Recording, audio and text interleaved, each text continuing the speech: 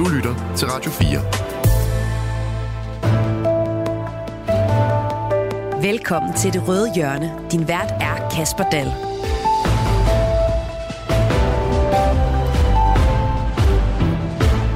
Og går de bredeste skuldre ikke længere at bære de tungeste byrder? Skal man ranke ryggen, når man henter sit barn 5 minutter i lukketid i daginstitutionen? Er danskernes høje arbejdsmoral virkelig truet? Og hvordan skal samfundskontrakten egentlig se ud her anno 2023? Det skal vi tale om i dagens udgave af Det Røde Hjørne, hvor forfatter til den nye debatbog Arbejdets Land og udlændinge- og integrationsminister Kaare Dybvad Bek er klar til debat med nogle af de gamle venner fra centrum-venstre-partierne. Du lytter til Radio 4. Og med mig i dag, der har jeg som altid 3 rød-grønne politikere. Den sidste mangler vi lige, men der sidder 2 klar i studiet. Sigurd Agersnap, SF's boligiværksætter og skatteordfører. Velkommen til dig. Tak for det. Sigurd, har du allerede fundet ud af, hvor meget du får i skattelettelse her i 2025? Ja, jeg kiggede faktisk lige på tallene, og jeg synes, det ligner, at jeg får 1.000 kroner om måneden. Og det er jo især, fordi man går ind og ændrer her på topskattegrænsen, og dermed giver en god skattelettelse til folk med gode indkomster. Men 1.000 kroner om måneden, det er da en lille slat. Det er en god slat til sådan en som mig, og så samtidig så får kassemedhjælperen lige de her over 115 kroner deromkring. Og folkepensionisten eller den studerende får 0 kroner, og det er derfor, jeg synes, den er noget skæv, den skattereform, vi får fremlagt i dag. Men Sigurd Agersnap, nu ved jeg jo, at du inden længe, der bliver du børnefamiliefar. Så tager man vel imod alt, hvad man overhovedet kan komme i nærheden af, for at få det til at løbe rundt? Jamen, det er rigtigt. Jeg skal være far her til december. Jeg tror nu, vi skal nok klare os. Altså, vi har en økonomi, der er god. Jeg har en flot indtjening. Det, jeg tror, rigtig mange forældre bekymrer sig om, det er jo også, hvordan er forholdene, når man afleverer sine børn over i daginstitutioner. Og det er jo den prioritering, der ligesom er i den her skattelettelse, hvor vi hellere havde set, at man brugte pengene på velfærden. Kaare Dybvad Bek, velkommen til. Tak for det. Du er jo socialdemokrat og udlændinge- og integrationsminister. Har du tjekket, hvor meget sådan en ministerløn den får i skattelettelse nu her, når I præsenterer jeres nye skattereform efter med frokosttid? Nej, jeg har ikke tjekket det. Så du ved ikke, om der kommer mere ind end de 1.000 kroner på din konto? Det vil jeg tro, det var. Fordi man jo som minister får mere i løn, end man gør som folketingsmedlem. Så det er jo nok, jeg ved ikke, hvad det kunne være. Jeg tror, det er det samme. Jeg tror faktisk også, at jeg får det fuld udnyttelse, så du får også 1.000 kroner, cirka. Jamen, så er det 1.000 kroner, ja. Kaare Dybvad, er det nogle penge, du sådan står og mangler? Nej, det gør jeg egentlig ikke. Jeg lever sådan rimelig, tror jeg prøver altid at tænke på, at jeg ikke skal leve på en måde, hvor jeg ikke længere kan tåle at være minister. Så jeg prøver ligesom at holde mit forbrug inden for det, som jeg ville kunne tjene i et almindeligt job. Men hvorfor skal man så have de her skattelettelser, hvis vi ikke rigtig mangler dem? Jamen først og fremmest handler det jo om, at det er sundt, at man får noget mere ud af at arbejde, og der er bare, uanset hvordan man vender og drejer, der er også mange, som har relativt lave lønninger, som får skattelettelser ud af det her. Der er også mange, som er specialister, som arbejder med medicinproduktion på Novo Nordisk i Kalundborg, eller som er på Danfoss nede på Als eller andre steder, som får en skattelettelse, som gør, at man måske også har lyst til at ligge nogle flere timer, når man har de her planlægninger af sine vagter osv. Det tror jeg er meget godt for vores samfund, hvis vi får noget mere arbejde endda gennem folks eget valg. Det er jo regnet ud, at det giver lidt mere end 5.000 i ekstra arbejdsudbud. Det plejer jo at være den nye valuta i dansk politik, må vi jo forstå på vores statsminister. 5.000 for 10 milliarder. Er det en god handel? Nej, det er klart, hvis man havde lagt dem op i toppen, flere af dem, så havde man i den udregningsmetode der kunne få mere ud af det. Men for os har det også været vigtigt at sige, jamen det skal også være nemmere. For eksempel hvis man er enlig forsørger, er der et særligt tilskud også, og det skal også være sådan, så det rammer bredt set. Det vil vi hellere end det, som måske er mere klassisk borgerligt, som vil være at sige, så skal vi helt afskaffe topskatten, hvad man jo ville kunne nå langt med os, hvis man brugte noget mere på det. Sigurd Agersnap, er der nogen som helst chance, mulighed, sandsynlighed, risiko, kald det hvad du vil, for at SF kan være med i sådan en skatteaftale, når nu regeringen med Troels Lund Poulsens, Venstres formand, en spes egne ord, går op ud fra, at de gerne vil have et bredt forlig? Jeg ved det ikke. Altså, jeg har ikke været inviteret over i Skatteministeriet endnu, og nu skal vi også se den præsenteret endeligt her senere i dag. Men for os så er det jo sådan, at hvis man skulle gøre noget, så skulle man lave en skatteomlægning, der kom de laveste indkomster til gode, men hvor man ikke lavede en skattelettelse i toppen. Det er det, vi vil kunne se os selv i, fordi vi mener som sagt, at man burde bruge de frie penge, der var i dansk økonomi på velfærden, i stedet for på skattelettelser, men vi er jo ikke afvisende over for, at man man godt kan lave en omlægning, så der er en lavere skat for de laveste indkomster. Og så vil jeg bare sige, at i forhold til arbejdsudbud, så er skattelettelser altså et meget upræcist værktøj til at få et højere arbejdsudbud. Det er ikke det, der gør, at vi får mange flere sygeplejersker eller sosuer. Arbejderbevægelsens Erhvervsråd har regnet på det. De siger, at det er omkring 130 eller 150 af hver slags. Så det er meget, meget lille arbejdsudbud for mange penge. Christian Friis Bach, velkommen til. Tak for det. Du er simpelthen lige hoppet af cyklen, efter du er kommet susende ud fra et møde nede i Udenrigsministeriet. Har du nået, Christian Friis Bach, at få regnet på, hvor stor en skattelettelse du som folketingsmedlem kommer til at få, hvis regeringen får gennemført deres skatteudspil? Nej, og du må gerne sige nej, fordi Sigurd Agersnap har regnet for dig. Ja, undskyld, jeg kommer for sent. Nej, det er helt okay. Det er jo ikke nogen skam at komme for sent, når man er med på et afbud. Præcis. Men jeg har ikke regnet på det, men jeg tænker, at jeg får en pæn skattelettelse ud af det, fordi jeg ligger der, hvor man mindsker min gamle topskat, og jeg undgår heldigvis, så riger jeg ikke topskatten. Men er det den rigtige måde at bruge sådan 10 milliarder danske kroner på? Vi er positive som parti over for det her udspil.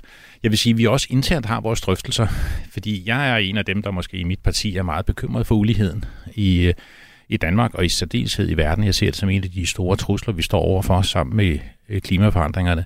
Og derfor er balancen i det her udspil vigtig, og derfor er jeg mere positiv måske, end man kan finde nogen i mit parti over for en top-top-skat. I hvert fald at gøre noget i den rigeste del, at de skal bidrage lidt mere til fællesskabet. Det er jeg faktisk positiv overfor, men det er ikke noget, vi er færdige helt med at drøfte. Vi drøfter det i morgen, når vi ser det samlede udspil.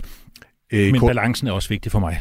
Kåre Dybvad Bæk, han sagde, inden du lige nåede ind i studiet, Christian Friis Bach, at han havde ikke rigtig brug for den der skattelettelse. Har du brug for skattelettelsen? Nej, det har jeg heller ikke. Men der er jo nok nogen, der tænker, så står jeg lidt tidligt op om morgenen og giver den en ekstra skalle. Det kommer vi jo til at diskutere senere, hvor meget vi skal arbejde. Men i hvert fald arbejdsudbuddet, det ved jeg, vi har brug for. Tusind tak, fordi I tre er med i dagens udgave af Det Røde Hjørne. Hvis du, kære lytter, har en mening om arbejdsmoral og vores rolle i velfærdssamfundet, så skynd dig endelig at sende den ind til os. Send den afsted i en sms til 1424. Radio 4. Ikke så forudsigelig. I efteråret 2021, der lød det sådan her fra statsminister Mette Frederiksen. Altså for det første tror jeg, at vi skal aflive en lidt sejlivet myte, der er ved at opstå, nemlig at det at gå på arbejde nødvendigvis skal være lystbetonet.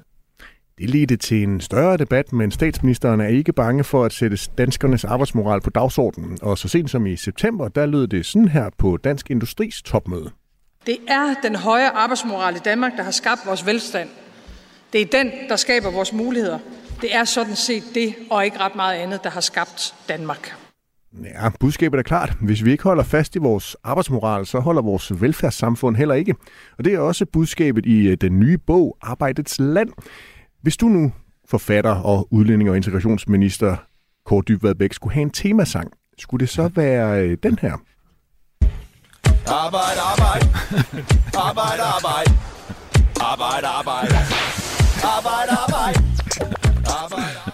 Eller er det måske den her, der kan være ringetonen på din mobiltelefon? Working 9 to 5, what a way to make a living, barely getting by. It's all taking and no giving, just use your mind. Ja, det var lige hvad kreativiteten den rakte til her på redaktionen. Har du et andet godt bud, Kåre Dybvad Bæk? Jamen, det var Rihannas også, men jeg tror, under alle omstændigheder, altså, det var noget fantastisk musik, jeg tror bare, nu har jeg skrevet en bog og prøvet at grave ned i det argument, som jeg synes er rigtigt, som handler om, at som statsminister også rent nok siger, at når man ser på vores land, og hvorfor vi egentlig er lykkes med at lave et velfungerende samfund, så mener jeg, at vi har jo ikke masser af, vi har naturressourcer, men ikke nogen, man bliver meget rig af. Og vi har jo heller ikke sådan meget prestigefyldte universiteter, sådan som man har på østkysten i USA eller sådan noget. Men det, som driver vores økonomi, det er vores produktivitet og vores arbejdsmoral, og de to ting hænger for mig sammen. Og det er det, der gør, at vi kan have et velstående samfund, selvom vi egentlig ikke har nogen sådan direkte forudsætninger for det objektivt som land. Du har jo været på rundtur i medierne, Kåre Dybvad Bæk, efter du udgav bogen her, Arbejdets land. Og noget af det, der især har givet dig adskillige mennesker på nakken, alt fra partiledere til mom-influencers, det er, at du til Jyllandsposten i forbindelse med et interview om bogen sagde, og jeg citerer, Lad være med at kigge ned i jorden, når du henter dine børn, lige før børnehaven lukker. Gå med rank ryg. Du har intet at skamme dig over. Vær stolt over det kæmpe bidrag, du leverer til samfundet. Kurt Dybvad Bech, står det her citat stadigvæk til troende? Jamen det synes jeg, det gør, men det er klart, at det handler om for mig, er spørgsmålet om, at det er jo ikke alle, der har den mulighed at komme og hente sine børn kl. 3, hvis man arbejder på et sygehus for eksempel, eller hvis man arbejder på en produktionsvirksomhed et sted, hvor man ikke har fleksible arbejdstider nødvendigvis, jamen så synes jeg, det er ærgerligt, det som jeg oplever, at der er mange, der sådan gør det, at man henter sent til noget, som gør en til en dårlig forælder, og det tror jeg ikke nødvendigvis, man er. Jeg tror sagtens, man kan vise, at man er en god forælder ved, at den opmærksomhed, man har, når man så er sammen med dem, er rettet imod ting, man laver sammen med sine børn. Og derfor siger jeg, at man skal ikke, det der med at gå og kigge ned i jorden og føle, at man på en eller anden måde er dårlig, og det siger, det er man ikke nødvendigvis. Altså, det er bare ikke alle, der har den mulighed at kunne hente kl. 2:30 og have bare kage inden da og så videre. Og jeg synes, der skal være plads til den forskellighed, og man skal respektere, at det ikke er alle, der har de muligheder. SF's formand Pia Olsen Dyhr, hun mener, Kurt Dybvad Bech, at du moraliserer forældrene i den følsomme debat om familieliv og arbejdstid. Gør du det? Nej, det synes jeg ikke, jeg gør. Jeg synes, jeg siger det, som det tavse flertal af danskerne grundlæggende mener, som er, det er sundt for folk at gå på arbejde, det er forudsætning for, at vi kan have et godt velfærdssamfund, og at vi også bliver nødt til at have respekt for, at det at gå på arbejde nogle gange også gør, at man ikke kan udleve sig selv i alle de aspekter af livet, som man gerne vil, og man også nogle gange må sige, jamen så henter jeg måske sent, men nogle dage, men så til gengæld, så laver jeg nogle ting sammen med mine børn, der gør, at man har noget andet nærvær. Og det kan vi jo se på alle de målinger, der bliver lavet af det. Det er jo det, som flertal af danskerne står på, men så har man, som du siger, et mindretal af influencers og folk, der er meget stærke til at få lyd i medierne, som så står på et andet synspunkt. Og det er jo den debat, der så er i øjeblikket. Christian Friis Bach, er det her budskab fra Kurt Dybvad Bech, er det et kontroversielt budskab? Det synes jeg faktisk ikke helt, det er. Men jeg husker selv fornemmelsen af at kigge lidt ned i jorden, når jeg kom der lige i sidste sekund, og mine børn, de sad alene tilbage med pædagogerne. Det var ikke så meget hensyn til mine børn, men mere hensyn til pædagogerne. Men til gengæld vil jeg sige, hvis jeg så gik derfra og var glad for det, jeg havde udrettet, havde overskud til mine børn og lå mobiltelefonen ligge med til at passe dem, så var det måske et godt bytte. At de så var i trygge rammer der, og jeg så prioriterede dem, der jeg kom hjem. Så jeg synes ikke, det er så kontroversielt. Og jeg har købt bogen, og jeg har ikke fået læst den endnu, Kåre, beklager, men jeg glæder mig faktisk til at læse den, for jeg synes, den rejser nogle vigtige debatter, men det er også nogle svære problemstillinger, for jeg har en datter, som jeg er lige blevet bedstefar, det vil jeg lige nævne. Tillykke med det. Tak for det, for første gang. Og så sad vi og talte med min datter der om det at være forældre. Så sagde hun sådan lidt henkastet, ja, men det jeg i hvert fald har tænkt over, sagde hun så, jeg vil ikke have lige så travlt, som I havde. Det ramte mig lidt. Det vil jeg godt erkende. Og der tror jeg, mange unge mennesker er. De vil ikke have det helt lige så travlt, som deres forældre havde det. Og det skal vi nok komme til at dykke ned i lidt senere i dagens udgave, Sigurd Agersnap. Er det et kontroversielt budskab, Kurt Dybvad Bech, han er rejsende med her? Jeg vil sige både og. Altså, det er jo ikke kontroversielt, at det at arbejde også giver noget til resten af samfundet, og selvfølgelig er vigtigt for, at vores samfund hænger sammen. Men der, hvor det kontroversielle er, det er jo, når man som politiker udtaler sig om, hvad burde det idealet være for, hvordan vi lever derhjemme hver især.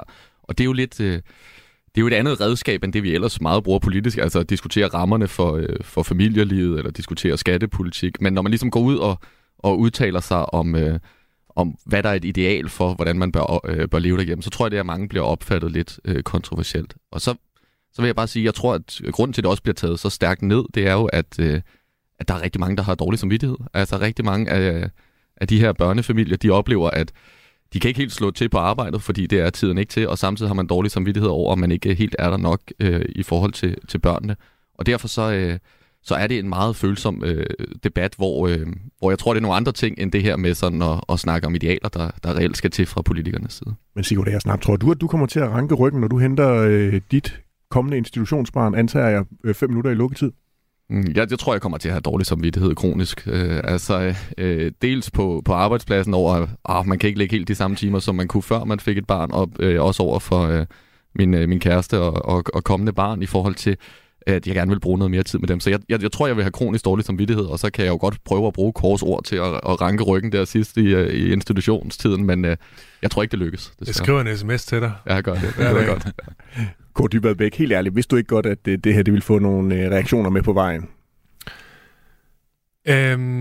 Jo, jeg vidste godt, at jeg har jo fulgt med i debatten også, som du refererer til med Mette tidligere, både i forhold til arbejdstid generelt, men selvfølgelig også i forhold til sådan den måde, vi opfatter det på, og det er jo rigtig nok det, som Sigurd siger, altså at vores opgave som politikere er jo at tage tingene ind på Christiansborg og vedtage nogle strukturer, som gør, at folk går i en bestemt retning, men det er jo ikke rigtigt, når Sigurd siger, at det ikke også er at have en holdning til, hvordan vi indretter os. Fordi i Danmark har vi valgt at have eksempelvis daginstitutioner med højt kvalificeret personale, som bliver betalt 70% af det offentlige. Det er jo et politisk valg, vi har truffet på Christiansborg, men det har vi jo truffet, fordi vi synes, der er en kvalitet i det. Altså modsat mange andre lande, hvor det koster 10.000, som det gør i Storbritannien, hvor de medarbejdere, der er der, ikke nødvendigvis har en uddannelse inden for det og få børn til at udvikle sig. Altså, så når vi træffer valg om at have gode daginstitutioner, og det er en kvalitet i vores samfund, så er det jo også noget med, at vi siger, jamen det synes vi egentlig er en meget fornuftig måde at indrette sig på, og det kan man ikke fuldstændig adskille. Så er det rigtigt nok, man kan godt måske sige, har jeg trådt for tæt på, og det synes jeg jo, altså det er jo en relevant diskussion, men man bliver også bare nødt til at acceptere, at vi siger jo noget er godt og noget er dårligt. Altså, når Alternativet stiller forslag om, at man skal give flere penge til hjemmepasning, for eksempel som de gjorde her i foråret, så siger SF og Enhedslisten jo meget klart, at de synes, der er nogle problemer med. At det er problemer ligestillingsmæssigt, at det er problemer i forhold til udvandring og kvaliteten i daginstitutionerne. Det er jo ikke fra SF's side et forsøg på at udskamme folk, men det er jo samtidig en måde at sige, at vi synes, der er en måde at indrette sin familie på, som vi overordnet set, med respekt for den enkelte families valg, stadig synes skal præmieres mere end en anden måde at indrette sig på. Og den diskussion kan man jo aldrig slippe helt fri af, fordi det er jo det, vi definerer inde på Christiansborg, og det er jo der, diskussionen skal tages. Kåre Dybvad Bech, vil du ikke lige prøve for den lytter, der sidder derude og måske ikke har fulgt debatten, sådan lige lave elevator pitchet på din bog? Altså, hvorfor er det egentlig lige, du nu har sat dig ned og valgt at bruge noget af din, tænker jeg, dyrebare arbejdstid, den tid, du ikke kan have med familien, og skrive bogen Arbejdets land? Jamen det er det, fordi at jeg synes, vi har et rigtig godt samfund, men det samfund er bygget på en erkendelse af, at det at gå på arbejde og have et arbejde, det er rigtig godt, både for den enkelte, men selvfølgelig også, fordi man bidrager til samfundet og gør, at man kan have det stærke velfærdssamfund. Og hvis vi hopper med på det, som jeg betragter som en stemning eller en tidsånd i øjeblikket om, at det er sundt at helt stå af, det er folk, som nedladende kalder hamsterhjul, at det er sundt at være længere væk fra arbejdsmarkedet, så tror jeg, at vi også kommer til at miste noget, både for den enkelte, men også for samfundet, som vi egentlig godt kan lide.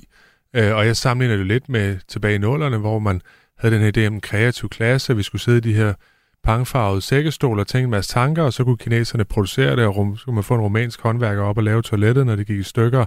Og den der sådan opfattelse af vores erhvervsliv og vores uddannelsessystem, nåede man jo på en eller anden måde at hoppe med på og vedtage en masse lovgivning på baggrund af, som senere har været enormt problematisk. Og nu synes jeg, der er lidt af den samme stemning i den offentlige debat, at nu skal vi indrette vores system på en måde, så det bliver meget nemmere at trække sig helt fra arbejdsmarkedet. Det tror jeg, vi kommer til, ligesom vi gør i dag med idéerne om det produktionsfrie samfund, som vi går og rydder op efter, så kommer vi til at bruge rigtig lang tid på at rydde op efter en tankegang om, at det er usundt at være på arbejde, det er bedre bare at hoppe ud af det. Så når nu Christian Friis Bach, han får bladret i bogen og får den læst igennem, hvad er det så for en fornemmelse, han og andre gerne skulle sidde med tilbage, ifølge dig? Hvad er det, du håber, de sidder med tilbage?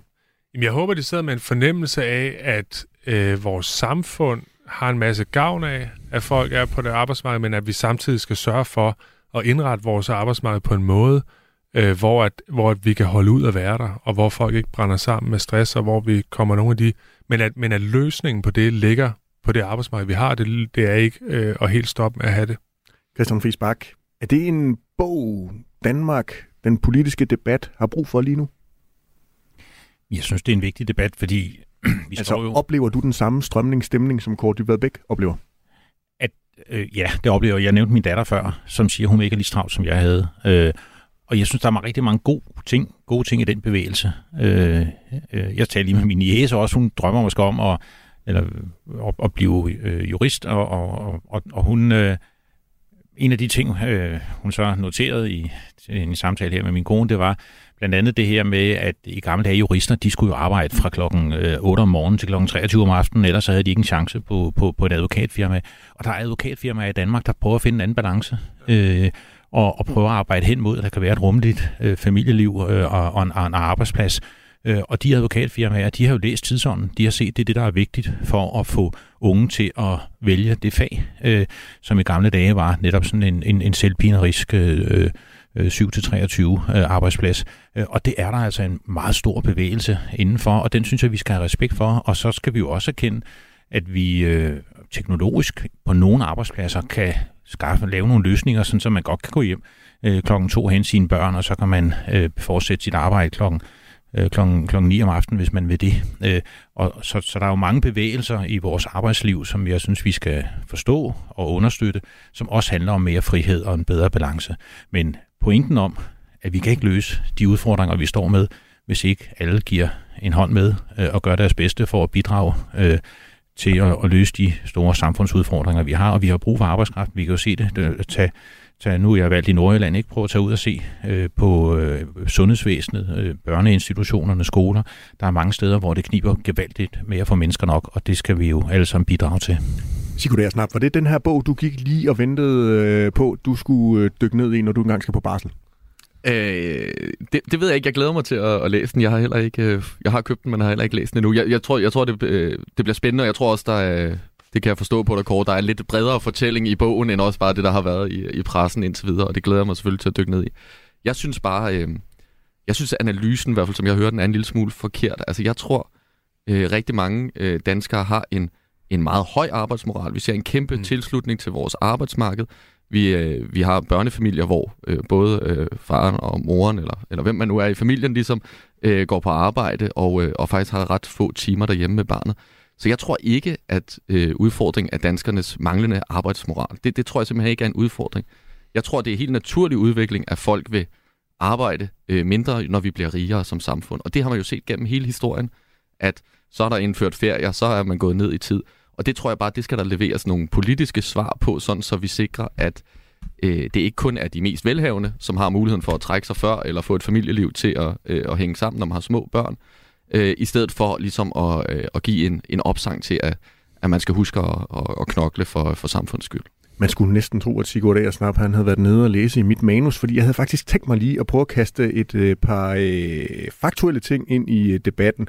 Fordi, altså, Kåre Dybvad Bæk, grundlæggende så handler det jo om, at du er bange for, at vi arbejder mindre, så vi ikke kan opretholde velfærden. Jeg er bange for, at vi på Christiansborg begynder at vedtage politik, som mange politikere foreslår på Christiansborg, som giver folk incitamenter til ikke at arbejde mere. Jeg er enig i, som Sigurd siger, at der er en mega høj arbejdsmoral i Danmark. Der er ikke noget, der tyder på, som for nuværende, at det er på vej til at blive svækket. Men det er klart, at hvis vi vedtager på Christiansborg, nu skal det være nemmere at hjemmeskole, nu skal det være meget, nu skal man have tilskud til at gå hjemme som mor i flere år, nu skal man have alle mulige tilskud for at hoppe ud af arbejdsmarkedet, så vil folk selvfølgelig begynde på at gøre det. Det er det, jeg adresserer. Noget lidt fakta. Den uafhængige forskningsinstitution Rockwool-fonden kom i september med en større analyse af danskernes arbejdstid. Den viste, at arbejdstiden ikke er faldet for de danske lønmodtagere. Den har sådan set været nærmest uændret de seneste 15 år. Ifølge Arbejderbevægelsens Erhvervsråd, så arbejder forældre i danske børnefamilier mere end i de EU-lande, vi normalt sammenligner os med. Kun Grækenland og Portugal overgår de danske børnefamilier. Det viste en analyse tilbage fra september også. Vi har også lige i år opnået en rekordhøj beskæftigelse. For eksempel er der over 3 millioner lønmodtagere i august. Og ifølge finansministeren, så er dansk økonomi jo bumstærk, og 2 gange er det økonomiske råderum blevet opjusteret med anselige milliardbeløb. Kåre Dybvad Bæk, er du ikke bare ved at løse et problem, der ikke rigtig findes? Nej, det jeg siger, og det jeg synes, der er centralt i det her, det er, at vi får en diskussion med Christiansborg nu, blandt andet fordi der er, som jeg ser det, et mindretal, som er meget, meget lyd, som giver meget lyd af sig, som adresserer et ønske om ligesom at stoppe med at arbejde, eller i hvert fald arbejde væsentligt mindre, end vi gør nu. Og det er det, som former sig i konkrete politiske forslag i øjeblikket, blandt andet Søren Pape, der siger på hans landsråd, nu skal vi ikke længere kun måles i regneark, nu skal vi måles i antal af sænkede skuldre. Det er jo eksakt det modsatte af, hvad for eksempel Poul Schlüter, som man jo hylder også i det parti, egentlig har ment om vores arbejdsmarked. Og der mener jeg bare, det er jo der, det bliver relevant for os politikere. Jeg er jo enig i, at vi har en høj arbejdsmoral. Jeg er enig i, at der ikke, man kan sige, grunden til, at der er mange forældre, der arbejder, det er jo fordi, vi også har en høj ligestilling i Danmark. Altså, at der er mange kvinder, som er på arbejdsmarkedet, hvad jeg synes er en kæmpe kvalitet, fordi man også får mange flere kompetencer i spil. Der ønsker jeg jo ikke, det skal være ligesom i mange lande, hvor man så, når man får børn, jamen, så tager man en årrække uden for arbejdsmarkedet, fordi sådan er traditionen ligesom. Det synes jeg er sundt, altså, at det er på den måde. Men vi skal bare vide, at hvis vi ligesom lader os drive af den tidsånd, der er i øjeblikket, hvad jeg tror, et stort flertal af befolkningen ikke er enige i, så får vi et arbejdsmarked, hvor der er langt flere, der står af, og så måske begynder at gå hjem, eller bare i det hele taget er udenfor. Og også bare for at sige det, BT lavede en måling på, er folk enige med Mette Frederiksen, når hun siger, alle, der kan arbejde, skal arbejde, ellers skal vores velfærdsmodel ikke hænge sammen. 65% siger, det er de enige i, 18% siger, de er uenige. Så jeg synes, at dem, der er i de 65%, også har behov for at få et politisk stemme i den her debat, og det jeg prøver egentlig sådan efter bedste evne at give dem. Christian Friis Bach, det lyder på Kurt Dybvad Bech, som om han er mere bekymret for sine kolleger inde på Christiansborg, og alle de vilde idéer, I kan få til at sørge for at sænke danskernes arbejdsmoral. Det er ikke de radikale, der kommer med dem. Nå nej, men kan du også fornemme det? Ja, til dels, og jeg vil da også sige, altså, jeg blev radikal. Men kunne I så ikke bare lige have holdt et lille erfamøde inde på Christiansborg, i stedet for at sætte jer ned og skrive en bog? Jo, men altså, der er jo nogle ting her, som jeg også tænker over stadigvæk. Jeg blev radikal i 2G, og læste Oprør fra midten, en bog, og den lancerede blandt andet ideen om borgerløn. Det var jeg faktisk rigtig optaget af. Jeg synes, det var verdens bedste idé. Det her med, at vi ikke behøvede sådan at gøre dem, der måske havde brug for eller lyst til at lige melde sig lidt ud af arbejdsmarkedet, til klienter og stå i en kø og møde op på kommunekontoret 3 gange om ugen og skrive jobansøgninger, men at man godt kunne få en pause, hvor man valgte en borgerløn, og så valgte man måske at passe sine børn i en periode, og i andre dele af sit arbejdsliv kunne man så knokle fuldtid. Det var jeg meget optaget af, indtil jeg fik skæld ud af Marianne Jelved, som bestemt ikke synes, det var en god idé. Det er der stadigvæk noget, jeg tænker over, så jeg synes også, det er en vigtig, og nu lukker Kåre lidt ned for debatten om, hvorvidt vi skal skabe en fremtidig politisk ramme, der gør, at man kan vælge lidt mere til og fra i perioder, knokle netop fra 7 til 11 i en periode af sit liv, og så måske have mulighed for at stå af i en anden. Det synes jeg stadigvæk er en vigtig diskussion, og den er jeg ikke færdig med. Og borgerlønnen spørger stadigvæk lidt hos mig. Men Kurt Dybvad Bech, skal vi have lov til det? Altså, fordi man må jo også bare sige, de generationer, der er på arbejdsmarkedet nu, mange af dem skal jo være der i rigtig mange år. Er det ikke bare en mulighed for lige at stemple ud i en periode, hvor for eksempel ens børn er små, og så stemple ind igen senere? Jo, men først vil jeg sige, at vi havde jo borgerløn i Danmark de facto tilbage, altså hvor man skulle arbejde 3 måneder, og så kunne man få dagpenge i 9 år. Så det er jo reelt stort set borgerløn. Altså, og det gik jo ikke. Altså folk havde jo svært ved at håndtere det, altså må man sige, det er derfor, det blev ændret i hvert fald. Men jeg synes, der skal være større fleksibilitet på vores arbejdsmarked. Jeg synes, at man burde lave nogle ordninger, hvor folk i højere grad havde en del af deres løn, som de selv kunne vælge, om var fridag eller lønning, sådan som man i forvejen har på fritvalgsordningen. Hvis man er senior, altså hvis man er tæt på pensionsalderen, så kan man få 40 dage om året, hvor man har fri, i stedet for at få pengene udbetalt. Det er der ikke særlig mange af dem, der gør. Altså 7 ud af 8 vælger det overhovedet ikke. De vil hellere have pengene. Men det er bare et billede på, tror jeg, at der er mange, der siger, at jeg vil egentlig gerne have den frihed. Selvom man har friheden, så vælger man alligevel at gå på arbejde. Og det synes jeg egentlig også er svaret i forhold til det, som Christian Friis Bach siger, at man skal have mulighed for at gå ned i tid i nogle perioder, hvis man er mega presset. Det synes jeg er en fornuftig idé. Jeg tror bare, lige nu er der også et klasseaspekt i den her diskussion, hvor at dem, der har høje lønninger, de har mulighed for at tage den. Hvor dem, der har almindelige lave lønninger, de har ikke den mulighed, fordi de simpelthen ikke betalt terminerne.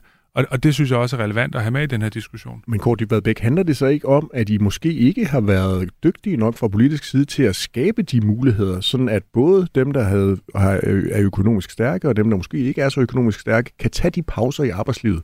Altså at alle de der idéer, som du helst ikke vil have, dine politiske kolleger, de kommer med, at de måske kunne have været gode nok, så man allerede havde etableret nogle muligheder. Jamen, der er jo etableret muligheder i en del overenskomster for, altså jeg tror, de fleste overenskomster er der sådan noget 7-9% af ens løn, som er fritvalgsordningen, hvor man kan bruge dem på noget andet end at få udbetalt som løn. Eksempelvis, hvis man er senior og får de her en del ekstra fridag. Men det er klart, det vigtige for mig er, og grund til, at jeg også mener, at den her diskussion hænger sammen med det, der har været arbejderbevægelsens historiske arv om at nedsætte arbejdstiden, det er, at det skal være fælles rettigheder. Altså det skal være noget, som alle har adgang til. Og det, som vi ser, synes jeg, i den her diskussion er, at det er noget, som man har adgang til, hvis man har en privilegeret position, men hvis man kører bus og bor i Vordingborg, så er det altså svært at gå på deltid, hvis man også samtidig skal betale terminerne på sit parcelhus. Og derfor synes jeg, at de forbedringer, der må være, synes jeg også burde komme den vej igennem. Lad os lige prøve at tage et par sms'er. Der er kommet 2 ind på 1424, som jeg lige vil læse højt. Den ene, det er fra Claus. Claus han skriver, hovedårsagen til diskussionen om arbejdsmoral er, at politikerne bliver ved med at skære ned på statens indtægter, således at folk skal arbejde endnu mere for at finansiere velfærdssamfundet. Hermed er skattelettelser en væsentlig grund til den voksende mistrivsel i samfundet. Kurt Dybvad Bech, Har Clausen en pointe, at når I nu er i gang med at dele 10 milliarder ud i skattelettelser, så er vi nødt til at løbe endnu hurtigere for at få finansieret det? Nej, altså rent sådan... Der vil jo være nogen, der så vil have mulighed for at lade være med at løbe så hurtigt, fordi de har flere penge, men jeg synes, det er en vigtig diskussion, hvad man bruger på velfærd, hvad man bruger på skattelettelser. Når der var de ekstra penge i Finansministeriet her tidligere på året, så startede vi med at bruge en del af pengene på vores sundhedsvæsen. Det var det første, der kom penge til, ud over alt det andet. Men jeg tror, hvis man skal se på, hvad vi politikere kan gøre for at give folk bedre muligheder, jamen, så handler det jo i arbejdsmarkedet, forhandler jo selv for, hvordan lønvilkårene skal være. Men sådan noget som daginstitutioner, mener jeg, er vores opgave at sørge for, at det er på en måde, så forældrene kan være i det. Det synes 87% af de forældre, som i dag har børn i daginstitutioner, synes, at det er gode, eller tilfredse, eller rigtig tilfredse, men det er klart, at vi skal jo også kunne rumme de sidste 13% og sørge for, at de også får en god oplevelse, når de afleverer deres børn i daginstitutioner. Sigurd Agersnap, jeg antager, at du er enig i Claus' analyse. Ja, jeg synes, det er meget, meget præcist. Altså, hvis man kigger på tallene siden 2015, det har Arbejderbevægelsens Erhvervsråd gjort, så er det offentlige underfinansieret med 23 milliarder i forhold til, hvis det skulle følge med udvikling i resten af vores samfund. Og det tror jeg bare gør, at folk ikke stoler fuldt på, at man kan blive grebet af det offentlige system, og heller ikke nødvendigvis føler, at det har den kvalitet, de kan købe sig til i det private. Så kan man sige, at det er jo en sidediskussion i forhold til det her med folks arbejdstid og arbejdsliv, men jeg tror, for at vi kan have en høj arbejdsfrekvens, rigtig mange, der går på arbejdsmarkedet, så er det jo helt afgørende med ordentlige fælles velfærdsinstitutioner, gode dagtilbud, gode skoler, som man stoler på bredt i det danske samfund. Så det er klart, at den her prioritering mellem skattelettelser eller velfærd, den betyder noget også for, om folk tør stole på det offentlige. Daniel, han har også sendt os en sms på 1424. Han skriver, halløj, enig i, at vi skal arbejde for fællesskabets skyld, men må indrømme, at jeg har svært ved at være så begejstret for at bidrage, når vi smider penge væk hele tiden. Dårlige IT-løsninger, kommissioner for at undersøge dårlig dømmekraft og ledelse, reklamefolk og spindoktorer osv. osv. Hvis I virkelig vil vække folks arbejdsiver og vilje til samfundet, så løs pengespildet. Kort men det er han jo ret i. Altså, der er jo ikke... Det er guilty as charged. Altså, det er jo et problem i vores måde at bedrive politik på, at vi genererer en masse bureaukrati, og i den måde, vores system fungerer på. Varmetabet er for stort. Det er jo et begreb, jeg lærte af en fra Dansk Fjernvarme, der siger, at hvis det, der ryger ud i radiatorerne, når det er inde på fjernvarmecentralen, så er det måske tæt på 100 grader, og nogle gange, når det kommer ud i husene, så er der altså, så er man nede på 85 eller et eller andet. Altså, og der har vi også et problem i vores velfærdssamfund med, at det kan godt være, at vi så sætter en masse penge ind på Christiansborg, når vi sidder og forhandler finanslov, hvad det kan være, men før det når ud og gør en forskel, så har der været så meget proces undervejs. Og det kunne jeg godt tale længe om, bare for at sige, at jeg anerkender fuldstændig, at det er en udfordring, som vi har i vores samfund. Kurt Dybvad Bæk, nogle af dem, du også har fået lagt dig ud med i den her diskussion, som du har startet de seneste uger i forbindelse med Arbejdets Land, din nye debatbog, det er jo djøfferne. Hvad er det lige, der er problemet med djøfferne og deres fagforening? Jamen, djøfferne roser jeg jo meget i den bog, og siger jeg sådan set, det er nogle meget arbejdsomme mennesker, de fleste af dem, men det er deres fagblad, som hedder Djøfbladet, som min kone, hun er medlem af Djøf, så jeg læser det af til, når det sådan ligger hjemme på køkkenbordet. Og det, jeg synes, de forherliger og stiller service til rådighed for, at man kan, som de siger, træde ud af hamsterhjulet, som jeg synes også...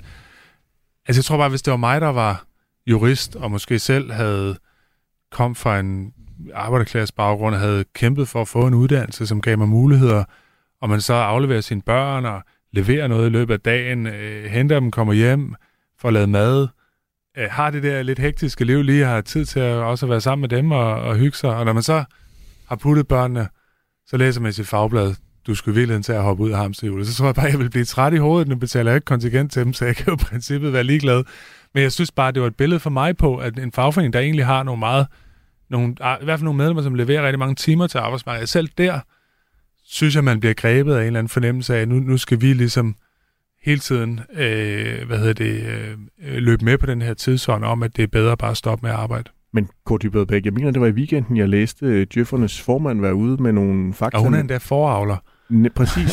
Nemlig om, at hendes medlemmer i snit arbejder 42 timer om ugen, og at de jo også er nogle af dem, der har udsigt til, fordi der bliver jo ikke lavet tilbagetrækningsordninger for dem. Det har den socialdemokratiske regering jo ikke været ude og få indført nogle djøf-ordninger. De er også kommet lidt senere end på arbejdsmarkedet, men dem, der bruger tilbagetrækningsordninger. De skal jo så også blive hængende rigtig, rigtig mange år. Altså, de er jo nogle af dem, der får allersenest mulighed for at komme på pension. Er det ikke helt okay, at de lige tager en lille pause fra hamsterhjulet?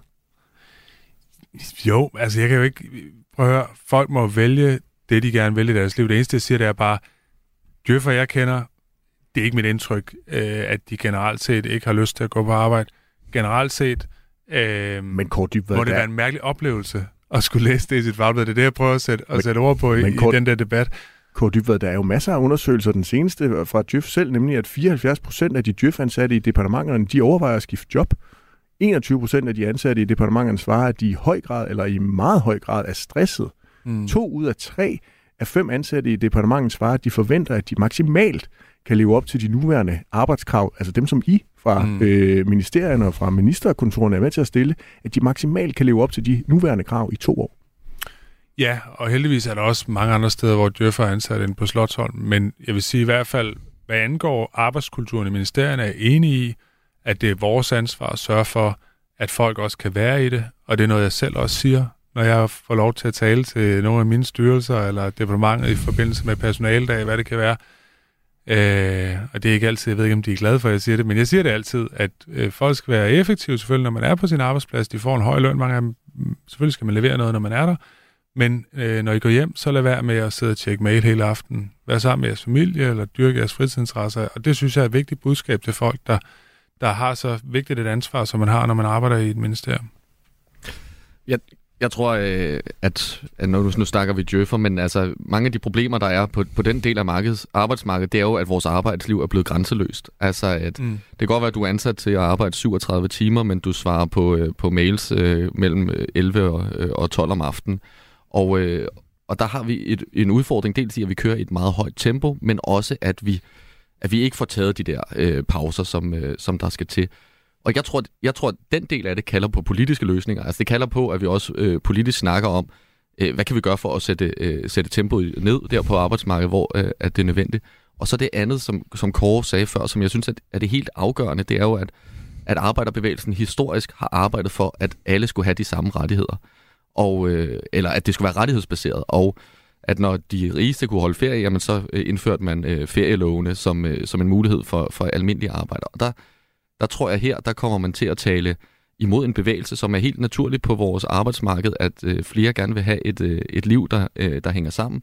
Men at lige nu er det muligheden for nogen med høje indkomster at trække sig fuldkommen, og ikke for mange af dem med de laveste indkomster. Og det er jo det, vi skal snakke om. Altså det er jo det, vi skal levere nogle løsninger på, så folk kan se sig selv i det samfund, vi indretter. Ja, og jeg synes, der er en vigtig diskussion, både foranledet af det lytterspørgsmål, vi havde, og af Kåre Dybvad Bæks pointer om varmetabet, i hvordan vi så også fra politisk hold overbureaukratiserer og kontrollerer et arbejdsmarked, som skaber stress og mistrivsel. Og jeg bruger tit det eksempel, altså da jeg gik i folkeskolen, ikke, vi var 48 elever på min folkeskole, hele skolen. Ikke? Vi var 7 i min klasse, vi havde en skoleleder og en skolesekretær, tror jeg, der var det hele. Hvordan i alverden havde man råd til det? Hvordan kunne det være, at man kunne drive sådan en skole? I dag kan du ikke drive en skole, med der skal være 1000 elever, for at den bliver økonomisk effektiv. Hvordan er det sket? Ja, dengang er det jo blandt andet, fordi der kun sad 50 mennesker inde i kommunen, Tornved Kommune, ikke? Og de ringede en gang om ugen, ringede de ude fra skolen ind til kommunen og sagde, det går meget godt, og så var det det. Vi har jo skabt et byråkrati, et varmetab, som er ganske enormt. Så frisættelsen af den offentlige sektor, synes jeg, er den vigtigste dagsorden, som den her regering står med, og det står i regeringsgrundlaget. Og så i stedet for kontrol og byråkrati og regler, som driver, og jeg ved det for mange, jeg kender i departementerne og i kommunerne i øvrigt, som skaber en meget stor stress og en meget kolossal arbejdsbyrde. Lad os frisætte den offentlige sektor, og så skabe en regulering, der går nedefra, fordi borgerne kan jo gå ind i dag i forhold til institutionerne, også med moderne teknologi. Man kan jo måle, om der er rent på toiletterne på skolen. Det kan man jo måle på timebasis, hvis eleverne havde en app. så er der ingen grund til at lave en masse regler ovenfra, hvis man kan engagere borgere og elever og brugere selv i at skabe gode institutioner. Vi skal nok tage en frisættelsesdebat, når vi engang på et eller andet tidspunkt ude i fremtiden får et udspil fra regeringen. Det jeg tror også, Tornved Kommune havde landets højeste skat, havde det ikke det? Jo, det havde de på et tidspunkt, det er rigtigt. Vi har fået en sms fra Lars Madsen, som skriver, hvorfor piner I danskerne, og ikke i stedet for beder indvandrerne om at komme i gang med at arbejde? Kåre Dybvad Bech, du er jo også udlændinge- og integrationsminister. Men det synes jeg også lige, vi har været i gang med. Nu laver vi 37 timers arbejdspligt for en del. Det er jo især kvinder med udenlandsk baggrund, som er uden for arbejdsmarkedet. Så de bliver bedt om at møde op 37 timer, lige meget man er på kontanthjælp, og man har et arbejde, og så vil der være forfaldende arbejde, som de skal tage sig af. Så det synes jeg egentlig, vi er ret godt i gang med, og jeg vil også sige sådan, uden at det skal lyde alt for rosenrødt, så går det væsentligt bedre også med kvinder med udenlandsk baggrund for at komme ind på arbejdsmarkedet. Det er højere nu, end det har været nogensinde før. Men Kåre Dybvad Bech, hvorfor er din bog Arbejdets Land ikke henvendt til dem? Jamen det er det ikke, fordi jeg egentlig synes, at der er en rimelig god konsensus på Christiansborg om, at det er en vigtig opgave for os at sørge for, at også kvinder med udenlandsk baggrund kommer i arbejde. Ikke bare fordi, at der er noget rimeligt i det, men også for, at det er deres frihedsbrev til også at kunne forlade en mand, som måske har nogle meget konservative værdier, hvad man forestiller sig. Så det oplever egentlig ikke nogen stor sådan uenighed om. Der kan være uenighed om, det er en konkrete metode osv., men generelt set er det noget, som vi er enige om, at vi stadig har en udfordring med. Så du vil hellere sidde i aftenshowet med Momfluencer, Julie Elisabeth og Erøbo My Humaidan? Ja, nu var det... Jeg synes, det rammer min bog bedre at sidde i Deadline med Dennis Nørremark og diskutere, hvordan vores velfærdssamfund hænger sammen. Men jeg synes også, at når nu jeg diskuterer nogle af de eksempler, jamen så skal jeg selvfølgelig også kunne møde op og diskutere med dem, når de gerne vil det. Vi har været omkring bogen nu, så jeg vil gerne prøve at komme lidt ind på den her samfundskontrakt. Christian Friis Bach, er velfærden til for os, eller er vi til for velfærdsstaten? Altså, vi skal alle sammen bidrage til velfærdsstaten, og det er en vigtig præmis for, at vi kan have det samfund, vi har. Og hvis ikke man også formulerer det, og det har Kåre Dybvad Bech så prøvet i bogen lidt her, på en vis, og det synes jeg sådan set er et rigtigt budskab. Mette Frederiksen forsøgte også, og så kan man godt sige, vi er jo et liberalt parti, den personlige frihed, man skal have lov til at udfolde sig, som man vil. Men vi understøtter vores borgere på rigtig mange måder med et godt sundhedsvæsen, med en skole, som på mange måder er godt med børneinstitutioner, som folk er tilfredse med veje og med infrastruktur. Og det skal vi alle sammen bidrage til. Så vi er til os for velfærdssamfundet, det vil jeg sige. Det er der, det starter. Hvis ikke det startede der, så havde vi ikke et velfærdssamfund. Sigurd Agersnap, SF'er. Er velfærden til for os, eller er vi til for velfærdsstaten? Så velfærden, for velfærdsstaten vinder opbakning, så skal den jo være til for os. Altså så er det klart, at vi skal bidrage det, vi kan, som Christian også siger, for at kunne opretholde velfærdsstaten. Men den er nødt til at respondere på de behov, folk har. Altså at svare på det, folk gerne vil have. Og jeg synes ikke, at udfordringen det er, hvis vi bliver ved med at blive rigere og rigere, hvad skal vi så bruge den velstand til? Altså jeg forstår godt, at rigtig mange derude siger, vi bliver rigere og rigere, vi kan købe flere og flere ting, men er det egentlig det, jeg vil? Vil jeg ikke hellere have lidt mere tid med familien? Og der synes jeg, det er jo et behov, velfærdsstaten må gå ind og også adressere, altså sige, det kan godt være, at vi ikke behøver kun at fokusere på arbejdsudbuddet og gøre det så højt som muligt. Måske vil det også skabe et bedre samfund, at folk har lidt mere tid derhjemme. Og det er jo egentlig bare den løsning, der skal adresseres politisk. Altså hvis det er det, folk gerne vil have noget mere tid, så skal vi også politisk give dem bedre mulighed for at have tid uden for arbejde. Kåre Dybvad Bech, du ligner en, der gerne vil ind med et ord her. Altså... Er du enig?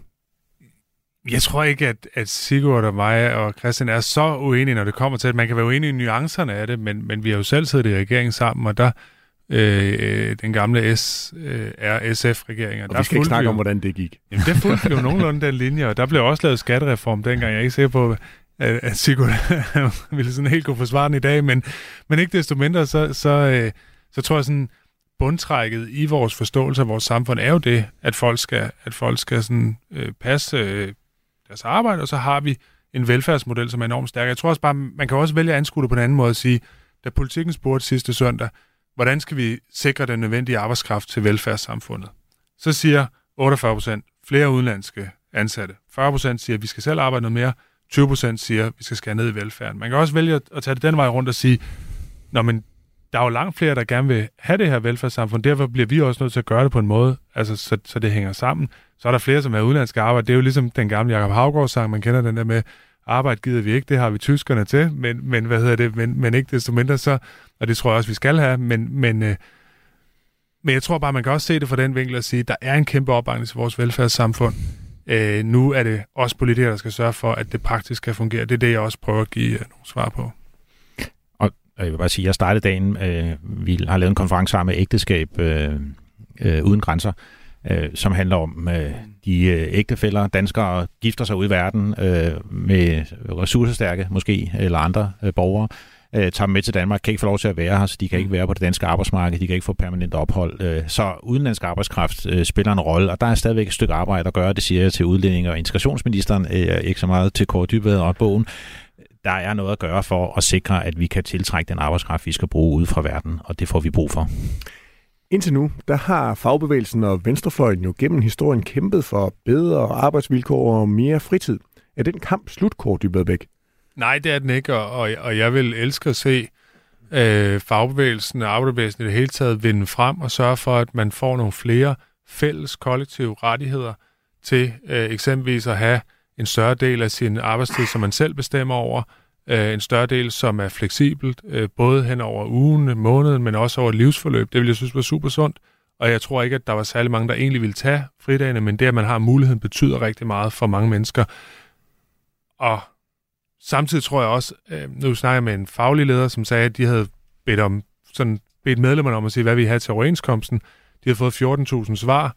Der var ud af dem 3 personer, der havde bedt om en 30-timers arbejdsuge.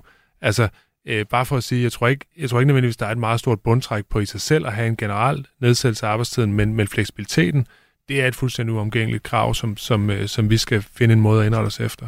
Sigurd Agersnap, inden du iler ud af døren, fordi du har fået lov til at gå 5 minutter før tid, så vi sikrer, at du kan have en så effektiv arbejdstid som overhovedet muligt. Det her med, at fagbevægelsen, venstrefløjen igennem historien jo har kæmpet for bedre arbejdsvilkår, og i særdeleshed mere fritid, lavere arbejdstid. Ser du også det i fremtiden, eller er der givet helt op på den front?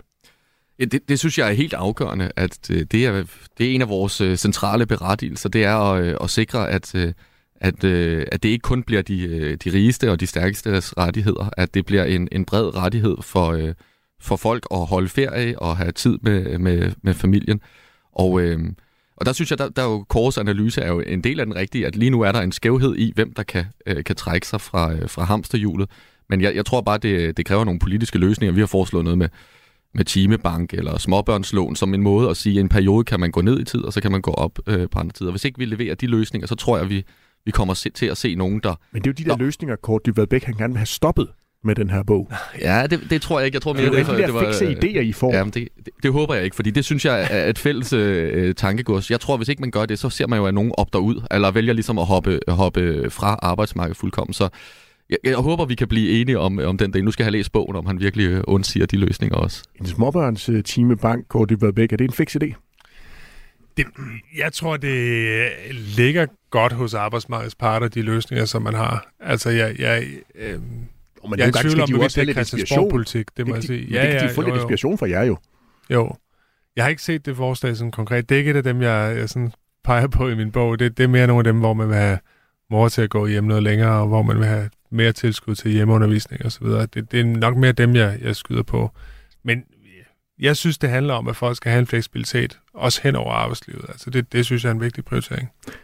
Du får lov til at gå, Sigurd Agersnap. Tusind tak, fordi du var med i dagens udgave. Kåre Dybvad Bech, man har jo tidligere kunnet udbygge velfærdssamfundet, mens vi gik ned i arbejdstid, for eksempel ved at højne vores produktivitet. Kan man ikke det længere? Jo, det kan man godt. Jeg tror bare ikke på, at udbygningen af velfærdssamfundet kun handler om penge, og jeg tror, der er en vigtig diskussion i at sige, hvad er det næste skridt i at gøre...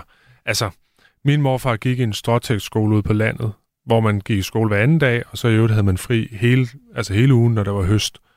Så gik min mor på sådan en forstadsskole i Horsens, hvor man havde gymnastiksal og sådan lys og luft, Og jeg gik på sådan velfærdssamfundets helt udbyggede skole med idrætshal og faglokaler og alting. Min dreng går på den samme skole som mig. Altså generation for generation har vi historisk oplevet kæmpe fremskridt. Nu oplever vi det ikke. Jeg tror ikke på, at det næste skridt handler om, at der skal flere penge ind. Jeg tror, det handler om, at man skal gøre det til forældrenes, også de ansattes, også børnenes skole. Altså i dag synes jeg tit, man hører det der med, at det er kommunens skole, men jeg tror, det er vigtigt, at den frisættelse og kunne indrette skolerne på en måde, som passer til det behov og det engagement, som forældre og som lokalsamfund har, bliver det næste skridt i at sikre, at man også kan sige, at der har været det der generation for generation stærke, nye udvikling af vores velfærdssamfund. Jeg tror ikke, det handler om bare at putte flere penge i faciliteter og så videre. Altså. Men Kort Dybvad, hvis man netop arbejder mindre, så har man jo tid til at være fodboldtræner i den lokale klub, måske sidde i den der skolebestyrelse, måske hente sine børn lidt tidligere og aflaste de 30 pædagoger. Men jeg tror, du har selv været redaktør på, eller er jo redaktør på Avisen Danmark, og jeg mener, hvis du tager til Vestjylland, Sydjylland, hvor der er rigtig mange, der er arrangeret i håndboldklubber, så er der også rigtig mange, der går på som er fuldtidsarbejdsmarkedsdeltagende. Altså, jeg tror ikke, der nødvendigvis er en sammenhæng mellem at sige, hvis du arbejder mindre, så er du mere engageret i foreningslivet. Jeg synes nærmere, når man kigger ud over geografisk i hvert fald, så er det nærmest modsat. Altså, de steder, hvor der er mange, der er i arbejde, der er også rigtig meget frivilligt foreningsliv. Det er ikke sikkert, det er det, der er sammenhæng, men bare for at sige, det modsatte, synes jeg ikke er tilfældet. Christian Friis Bach, mener I og de radikale også, at man godt stadigvæk kan blive ved med at udbygge velfærdssamfundet, selvom vi måske går ned i tid, som man jo har gjort historisk set? Ja, hvis vi understøtter det med en frisættelse, så folk de får plads til at lave de ting, der er vigtige, og det der er borgerne efterspørger, med en digitalisering, som gør, at vi kan løse opgaver smartere og robotter og AI og alt, hvad der kommer til os, så tror jeg godt, det kan der så gøre. Og jeg vil bare sige noget af det, vi ikke har berørt i udsendelsen her, det er jo unges mistrivsel, børn og unges mistrivsel, som jo er meget alvorlig, og som jeg jo ser blandt de børn og unge, som jeg også kender. Og derfor synes jeg et signal om, at det er okay at også tage en periode i sit liv, hvor man måske prioriterer lidt anderledes, og også at tage det pres af, som Kåre et eller andet sted beskriver med de skoler, han har gået på, at alt skal være bedre i fremtiden, og de skal kunne tjene mere og have et større hus og kunne få en længere uddannelse. Og det kommer mange af dem ikke til at kunne levere. Vi står i en tid nu, hvor de unge mennesker og børnene nok ikke på mange parametre kommer til at kunne gøre det bedre end deres forældre. Og det skal vi have respekt for og sende signal om, at det er der plads til i det samfund, vi har bygget op. Kort Dybvad Bech, overser du den pointe? Altså, at hvis vi nu antager, at der er generationer, som lever i den her præstationskultur, at de så simpelthen bliver presset igennem et uddannelsessystem, skal ud og levere, skal ud og bidrage til samfundet, og der på den måde opstår mistrivsel? Nej, altså, nu er det ikke sådan decideret, det bogen handler om, men på de stykker, hvor jeg var inde på det, er jeg sådan set enig i, at jeg tror, det kan være sundt for mange unge, ligesom nu er der så en tendens til måske lidt stigende antal sabbatår. Det synes jeg sådan personligt egentlig er meget sundt, at man kan komme ud måske og gå på højskole, måske arbejde et halvt år før det på et plejehjem, eller et andet sted, hvor man kan komme ind som ufaglært, eller supermarked, eller hvad det folk laver. Altså, det synes jeg er meget sundt, fordi man har brug for at få nogle erfaringer, før man bliver færdiguddannet med arbejdsmarkedet, og det tror jeg er noget af det, der også gør, at der er nogen, der siger undervejs, hey, jeg kunne egentlig godt lide at gå i skole, men jeg kunne også mærke, at der var noget, der stresser mig lidt, og man måske kan starte den anden vej og sige, jamen, så starter jeg på en arbejdsplads med at få nogle oplevelser der, nogle succeser, og så senere kan man videreuddanne sig. Altså det tror jeg også er en måde at gå lidt op imod den der præstationskultur, som jo er for mig at se en amerikansk opfattelse af, at man skal være blandt de allerøverste procenter hele tiden, og man skal hele tiden sådan op og ramme det der, i stedet for, som jeg oplevede tidligere, at det var, altså, at hvis man var blandt den bedste fjerdedel, så var det jo godt nok, så behøvede man ikke stress for at være helt oppe i toppen. Det synes jeg egentlig var en sundere måde at anskue uddannelsessystemet på. Men tror du ikke, at der er nogen, der i sådan en stresset hverdag godt bare kan have brug for det der med lige at gå lidt ned i en tid, gå lidt ned i tid i en periode for så at give op igen? Jo, altså det tror jeg, der vil være, men jeg synes også, når man ser på studerende for eksempel, så kan man jo se det paradoksale, at de studerende, som har fritidsjob, er dem, der er mindst stresset. Altså, og jo mere fritidsjob du har, altså jo mindre stresset er du. Altså, og der er jo også noget, der tyder på, at det kan være godt at... Hvad siger du? Eller også et omvendt. Nå, jeg kan ikke huske. Jeg ved i hvert fald, at dem, der har fritidsjob, er mindre stresset end dem, der ikke har det. Og det tyder bare for mig på, at det kan være meget godt med den vekselvirkning nogle gange. De unge, der har arbejdet i supermarkedet ved siden af deres folkeskole, får også højere karakterer, når de så går op til eksamen. Det kan jo komme af mange årsager, kausal og så videre, men bare for at sige, vekselvirkningen mellem gå på en uddannelse og også være en del af et arbejdsmarked, den tror jeg er enormt sund for folk. Vi når ikke mere til dagens udgave af Det Røde Hjørne. Tusind tak, fordi du lyttede med. Fik du ikke lyttet med fra start, så kan du finde det der tidligere programmer i Radio 4's app. Mange tak til dagens gæster, Kåre Dybvad Bæk, Christian Friis Bak og Sigurd Agersnap. Også tusind tak til jer, alle lyttere, for de mange sms'er, vi fik ind. Programmet er lavet i samarbejde med Avisen Danmark, hvor jeg, Kasper Dahl, til daglig har fornøjelsen af at være politisk redaktør. Ha' en rigtig god mandag. Du lytter til Radio 4. Måske fordi du ikke allerede har bestemt dig for, hvad du mener om alting. Radio 4. Ikke så for... Du har lyttet til en podcast fra Radio 4. Find flere episoder i vores app, eller der, hvor du lytter til podcast. Radio 4. Ikke så forudsigeligt.